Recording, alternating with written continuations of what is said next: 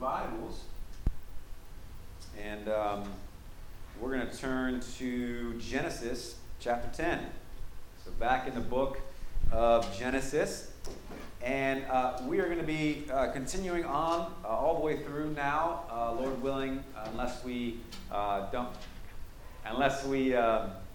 run out of time for the summer.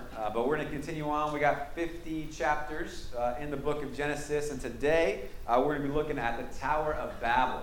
Okay, so the story of the Tower of Babel. But the Tower of Babel is sandwiched between two sets of genealogies, and which they really play an important role. So just to kind of give us a roadmap of where we're going to be going, Genesis 10 really gives us the results of the Tower of Babel, which is the scattering of Noah's descendants across the earth, okay? And so that first genealogy it actually comes after the story of Babel. And then in Genesis 11, we're going to see through the line of Shem that comes Abraham. And Abraham plays a really important role that Pastor Santo is going to get into in the next 2 weeks. Because God gives Abraham the covenant to bless all the nations of the earth. And so our text specifically, we'll be looking at the Tower of Babel. It's sandwiched between two important genealogies. As we saw, genealogies last week are very important in the Bible, even though we don't give a whole lot of time or attention to them. So just a few introductory things. But let's stand as we read God's Word. Genesis chapter 11. First 9 verses. First 9 verses. Verse 1. Now the whole world had one language and a common speech. As men moved eastward, they found a plain in Shinar and settled there. They said to each other, "Come, let's make bricks and bake them thoroughly." They used bricks instead of stone and tar and for mortar. Then they said, "Come, let us build ourselves a city with a tower that reaches to the heavens, so that we may make a name for ourselves and not be scattered over the face of the whole earth." But the Lord came down to see the city and the tower that the men were building. The Lord said, "If as one people speaking the same language they have begun to do this, then nothing they plan to do will be impossible for them. Come, let us go down and confuse their language so that they will not understand each other." So the Lord scattered them from there all over the earth, and they stopped building the city. That is why it was called Babel, because there the Lord confused the language of the whole world. From there the Lord scattered them over the face of the whole earth. The word of the Lord. Amen. You guys can take a seat. All right. Well, as we begin, I think it's pretty clear that ever since the fall, we have been trying to make a name for ourselves by being the best at something. And I don't mean this in a positive way, right? So a lot of times we try to be the best at maybe whatever sport it is that we have. Maybe that's basketball, or maybe it's gymnastics, or whatever it may be. Or maybe it's our particular profession, like a scientist or a business person or a lawyer or a political leader or whatever it may be. So whether it's in our schoolwork or our job or our hobby or sport or whatever we give 100% to, we all do this in one way or another. We want to make a name for ourselves. And again, I'm not talking about making a name for ourselves or giving it our all for the sake of glorifying God. That's a good thing. I'm talking about that innate desire inside of each one of us to make a name for ourselves, to be famous for something, for our own purposes, and for all really the wrong reasons. Maybe it's to be secure. Maybe it's to feel like we have meaning in our lives. Maybe it's to feel like we have purpose, or that everything's going to be okay if we just make a name for ourselves. See, sinfully, we seek some way. All of us do it, maybe in different ways, but we all do it to make a name for ourselves, to excel in something so that we will be great in the eyes of the world. Somewhere deep down, we think that if we do, that is where the good life is. That's where the life that we've all been searching for is found. That in that life there will be meaning and security and purpose. And that's what the story of Babel is all about. Making a name for ourselves. But through this story of Babel, we're going to see that what sin scatters, Christ gathers. All right, so that's our main point this morning. What sin scatters, Christ gathers. And as we begin looking at the story of Babel, we're going to see that in each one of us, one way or another, we struggle with the same kinds of things that the people did in the story of Babel. One way or another, you and I each struggle with these things. So first, let's look at the sinful desire to make a name for ourselves. So at this point, remember, in the book of Genesis, we've gone through the first creation, right? We've gone all the way up to the flood, and now we are at kind of what people call creation 2.0, okay? And so God has kind of remade the earth almost through Noah and his family. He's given them the command to go out and to fill the earth, just like he gave the command to Noah. And that's what was going on. Noah's descendants were filling the earth and obeying God's command for at least a little while. And then in chapter 11, it says, verse 1, that the whole earth had one language. And so it seems that everything was going well, at least for a little while, right? They were living according to God's commands.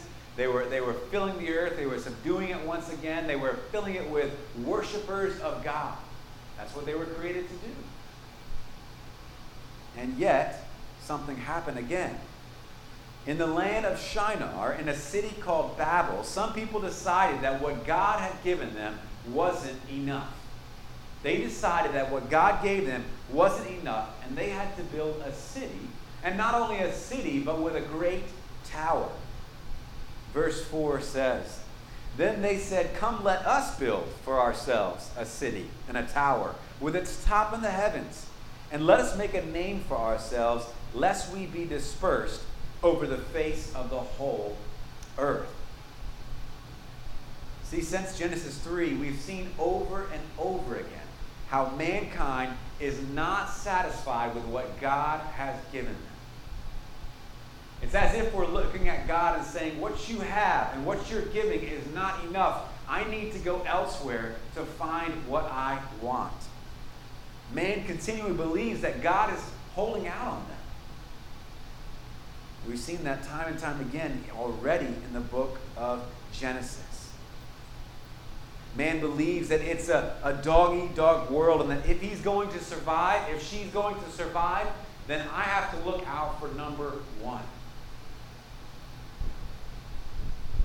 Instead of living inside the safety of God-given boundaries, man is continually pushing outside of those boundaries, going past where God has said to stop, seeking to find that life, that security, that purpose that mankind wants. But is that what he finds? No. What he finds is the opposite. He finds destruction. He finds despair. He finds chaos as he pushes past those God-given boundaries. Like a dog that returns to his own vomit, mankind returns to it again and again and again, even though he knows that it's going to only bring death and destruction. It was the sinful struggle for the people in Noah's time. And you know what? It's the sinful struggle for you and I today. That desire for us to continually push past those boundaries that God has placed in our lives. Those boundaries that are for our good and for our safety, for our own happiness even. And yet we say, God, that's not enough. But here in the story of Babel, we see really a few specific things worth noting. And the first one we've been talking about, that desire to make a name for ourselves. See, this is what the people of Babel wanted to do. They wanted to make a name for themselves. Somehow they wanted to be distinguished or set apart from the rest of the people on earth. Notice yet again, that's kind of flipping the script that God wrote. Remember back in Genesis 1, what did God say? God said, let us make man in our own image. But now what does man say? Come, let us build a city for ourselves with a tower that reaches to the heavens. Man flips the script once again. And this is a community project focused on self and self-centered gain. And ironically, they already had a wonderful name, being created in the image of God.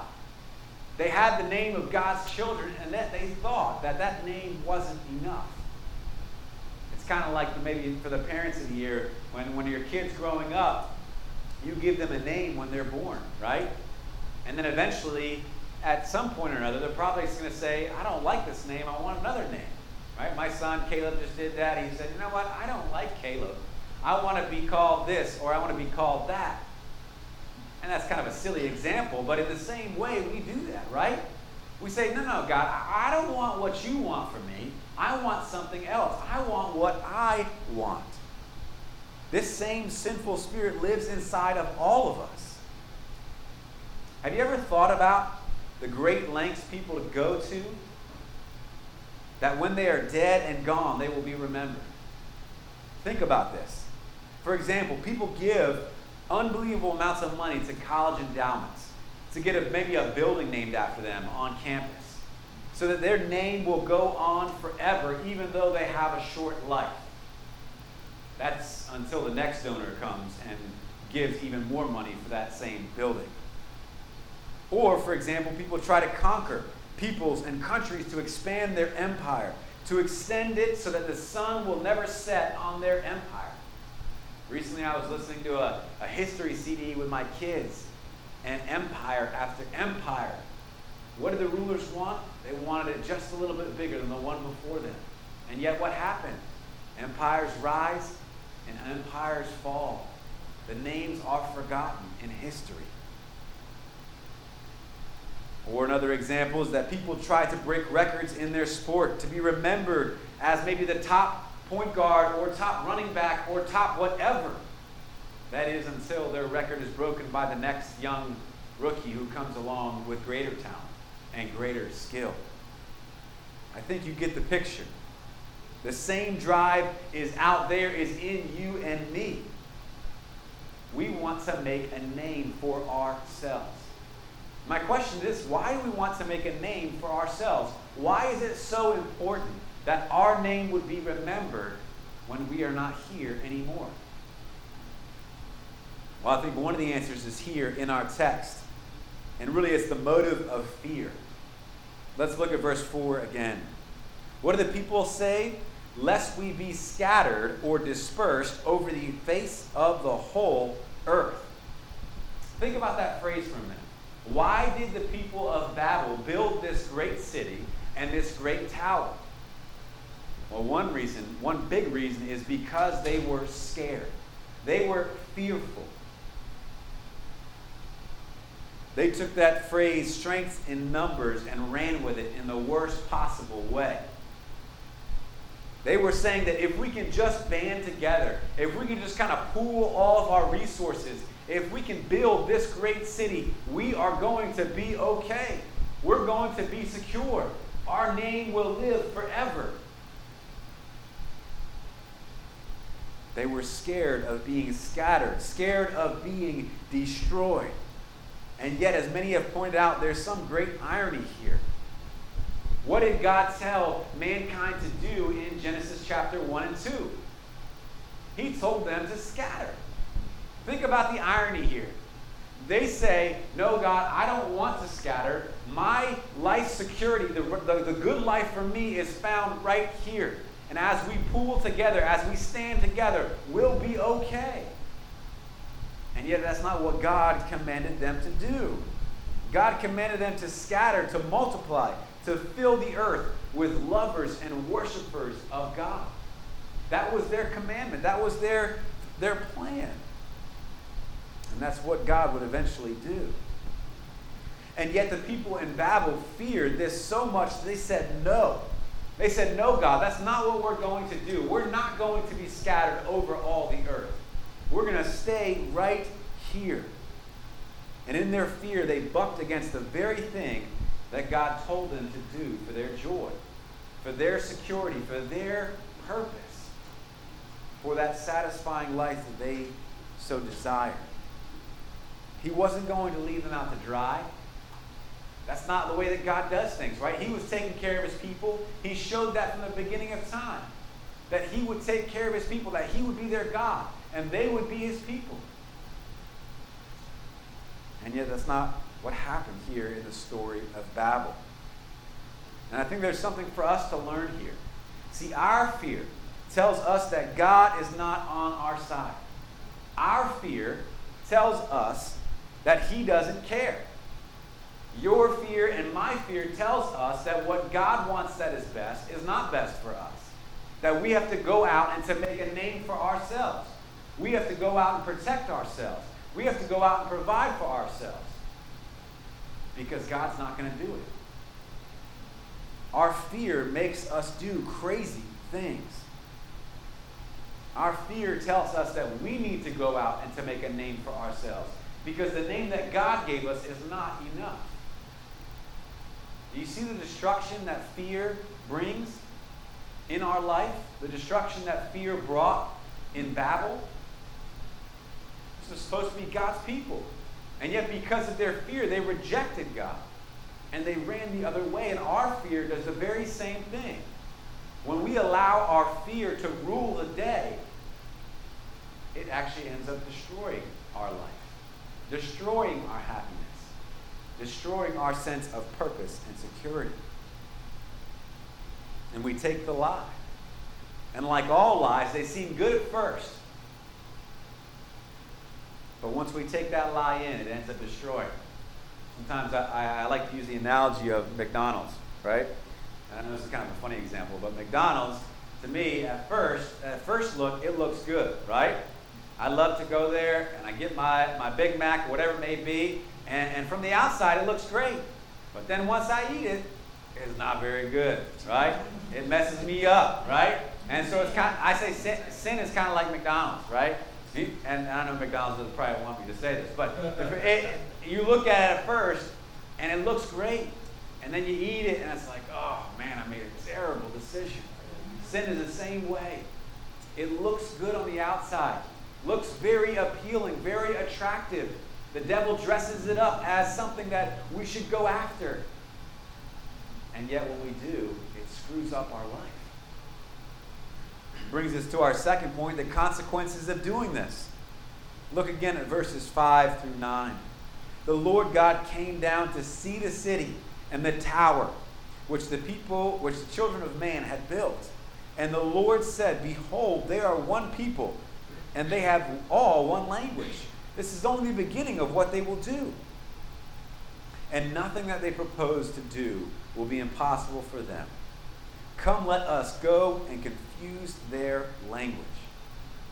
What does God do here? In an attempt to protect them from themselves, he brings his discipline.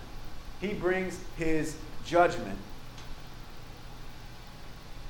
Instead of bringing the sword, maybe of a foreign army, or instead of bringing famine to them as their discipline, what does he do? He confuses their language.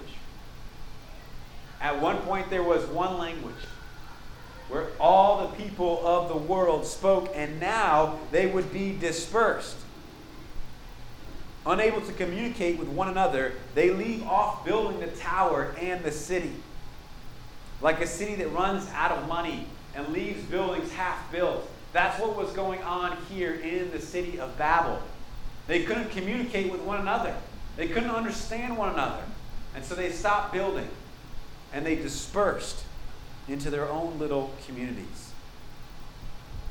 But what's interesting here is that finally, through God's discipline, the people scatter like they were supposed to. Here we see, as one commentator says, it's a sad description of a fracture of a community, of a breakdown of fellowship, of a failure in communication, of a growth in isolation and confusion.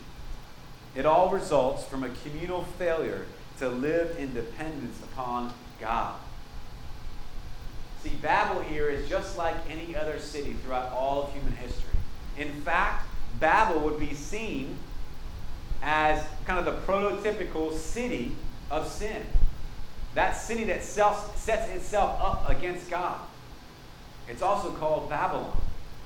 And we see, even in Revelation, that Babylon is the great city set itself against God. A city that's dependent upon itself rather than dependent upon God. And throughout history, this has proven true time and time again. In cities and in kingdoms, in political organizations, in churches, or whatever that sets itself up against God, trying to live outside of God's boundaries for us. And the consequences are devastating. You know, it's ironic that a city which set out to give its own name for itself is remembered in the Bible by the name of Babel, which is a city of confusion. Babel set out to make this great name for itself. Babel is actually translated the gate of the gods. And yet, what is it remembered as? A city of confusion. Ironic. But like many times in the Bible, discipline leads to restoration and hope. Right? As God's people, we have to view discipline that way. Just like a parent disciplines his child for the purpose of restoration, for the purpose of change, so God disciplines us. And we see that in our third and final point, which is the work of Christ to reverse it all. The work of Christ to reverse it all. See, if you'll allow me for a few moments, I want to take a look at the story of Babel in light of all of the story of Scripture. Okay, we have to do that in order to see what hope there is. How Christ reverses what happens in Babel could really be an awesome sermon series, because in each stage of the story of redemption, we see more and more of the reverse of what happened here in Babel. What we saw at Babel was a sinful defiance of God, and it led to a scattering of the people all over the earth. But that's not the end of the story. The story continues on because there is hope. There is hope because God is on the throne. He's the one writing the story. So we've seen already that in God's initial discipline of Babel, and the people there in Babel, they scattered. And that was what God wanted for them in the very beginning, right? Fill the earth. Go and fill the earth. Have babies. Make families. Make worshipers of God to spread and to fill the earth. That was God's original command. And through discipline, God started to do this. But if we fast forward into the New Testament, for example, think about Acts chapter 2. What's in Acts chapter 2? Does anybody know? Pentecost, right? What does Pentecost mean for Babel? See, at this point in time, Christ has already come, right? He was born. We just celebrated that at Christmas. He's lived that perfect life that you and I can never live. He died the death that each of us deserve. He rose from the dead. He ascended into heaven. And he gave his Holy Spirit to his followers. But Pentecost is where the Holy Spirit fell and something particular happened. You remember what happened as the Holy Spirit filled the disciples. What happened to the disciples as the Holy Spirit filled them? They began to speak in what? Many tongues, different languages. Very interesting, right? There's a diverse group of people there inside Jerusalem, and each of those people are hearing the good news of the gospel in their native tongue. Verse 11 says, we hear them telling in our own tongues the mighty works of God. Some people thought they were drunk, right? Said, nah, those people are drunk. Don't pay attention to them. But Peter said, not so. He stands up and gives a great sermon where he declares the work of God all the way from the Old Testament to the New, and the work of Jesus Christ in the gospel. And many believe. So what does this have to do with the reverse of Babel? Listen to one commentator. He says this: Pentecost opened a new chapter of the story of Babel. in the articulating of the one gospel in many tongues. See, another way to say this is what sin scattered, Christ in his gospel gathers. Not unity in fear, like in Babel, but unity in diversity in Christ. That's really important for us to see. See, what the people of Babel tried to do was they said, we are going to be unified and not diverse. But God wanted them to be diverse. He wanted them to fill the earth, all over the earth, to scatter. And what he does at Pentecost is begin to reverse this by bringing all that diversity, ethnically, language-wise, bringing it together under Christ. But if we fast forward in the Bible story, once again, we look to the book of Revelation. When we look forward to Christ returning, and we see really the final and definitive reverse of Babel. How is this so? Well, in the book of Revelation, John's heavenly vision gives us a glimpse of what heaven will look like. It will be made up of, as we start our service, of every tribe, tongue, and nation. See, Jesus didn't just go out to save one ethnic group. He went to save a diverse bride, a diverse people from every tribe, tongue, and language. And what does he do in glory? He brings this church all together. Diversity in unity. And unity in diversity under Jesus Christ. We see the reverse of the awful effects of Babel. And at the end of Revelation, we see the city of God, the New Jerusalem. And John puts it this way. And I saw the holy city, the New Jerusalem, coming down out of heaven from God, prepared as a bride adorned for her husband. And I heard a loud voice from the throne saying, Behold, the dwelling place of God is with man. He will dwell with them, and they will be his people, and God himself will be with them as their God. What do we see here? We see the exact opposite of Babel. What Babel in sinful defiance tried to do, we see the exact opposite as Christ ushers in his kingdom.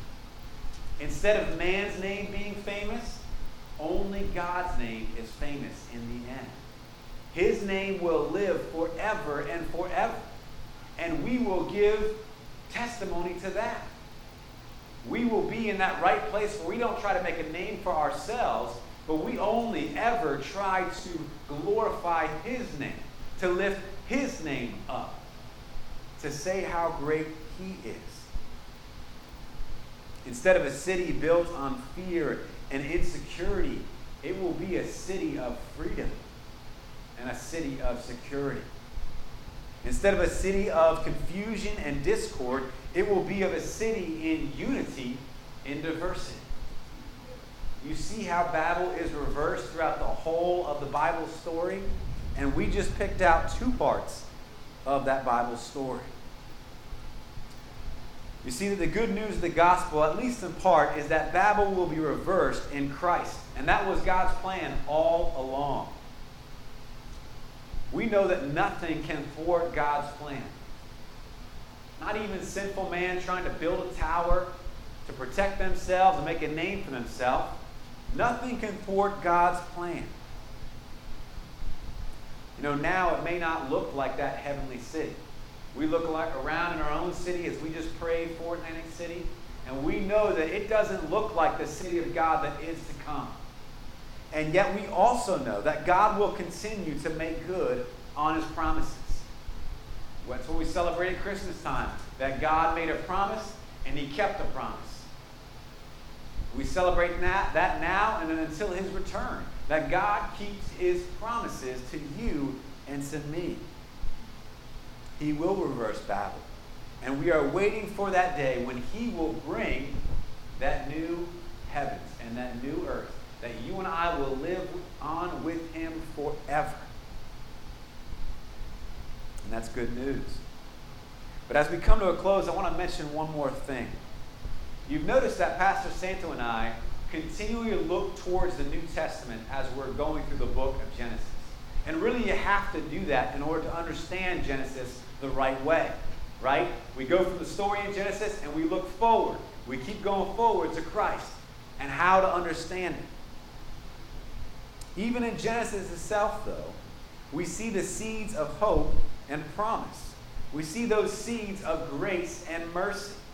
And one of those comes at the end of our passage here in chapter 11 this morning. Look with me at the end of chapter 11. We are introduced to the character of Abram, or who will be called Abraham. See, at the end of the Tower of Babel incident, once again we see that you and I are left with questions as the readers. Would the world continue to decay and go downhill just like before the flood? Would there be any hope for mankind? Would God continue to make good on his promises? Would they ever come true? What would happen to that mandate to fill the earth with worshipers of the one true God?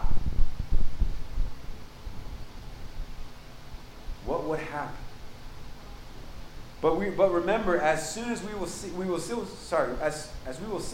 see that it is through Abraham that God makes a special covenant. See, we see these seeds of hope even in the beginning of the book of Genesis. That God makes a special covenant with Abraham to what? To bless all the nations of the earth. That through your family, the gospel will go forth to the ends of the earth. So we see here, even in Genesis, as next time Pastor Santo preaches, the story of Abram, that God is beginning to fulfill his promise to reverse Babel. We see that even in the book of Genesis. We don't have to go forward to the New Testament, because through that promise, he will bless the nations that will be brought together through the work of Jesus Christ. So this morning, hopefully we've seen in this story of Babel just a good example for us, yet again, that God keeps his promises to you and to me, to his people. That what sin messes up, God fixes through Christ. What sin scatters, Christ gathers. Let's pray. Father, we thank you for your word. God, your word is a light unto our path, the lamp unto our feet. God, we thank you that you put us in places where we can hear your word clearly taught and explained. God, but we also want to be a people that listen to your word and obey your word. And so, God, we pray that you would search our hearts. God, that you would show us the places where maybe we're trying to make sinfully a name for ourselves. But we're saying, God, what you give is not enough. What you have planned for me, I don't want to do. Maybe we need to come to a place of repentance this morning, God. And so I pray that you would work in us. God, that you would show us the effects of when we try to go the opposite way of you. Father, I pray that you would also encourage us with the hope of Jesus. That we, as we saw through the Bible, that you reverse the curse of Babel through Jesus. And Lord, that you would help us to hold on to those promises. That you will one day come again. That you will reverse this awful, messed up, sinful world. That Babel's just a little microcosm of. God, I pray that you would help us to long for that day more and more. And Lord, that we would look forward to that. That you would help us to keep our hand to the plow as we await your return. And Lord, that you would continue to use us each and every day where we are to build your kingdom, to fill the earth with worshipers of God. However you want to use us, God, here we are. Our lives are yours. And so once again, as we look forward to this new year, we pray, God, that you would use us however you want to use us. And we pray this in Jesus' name. Amen.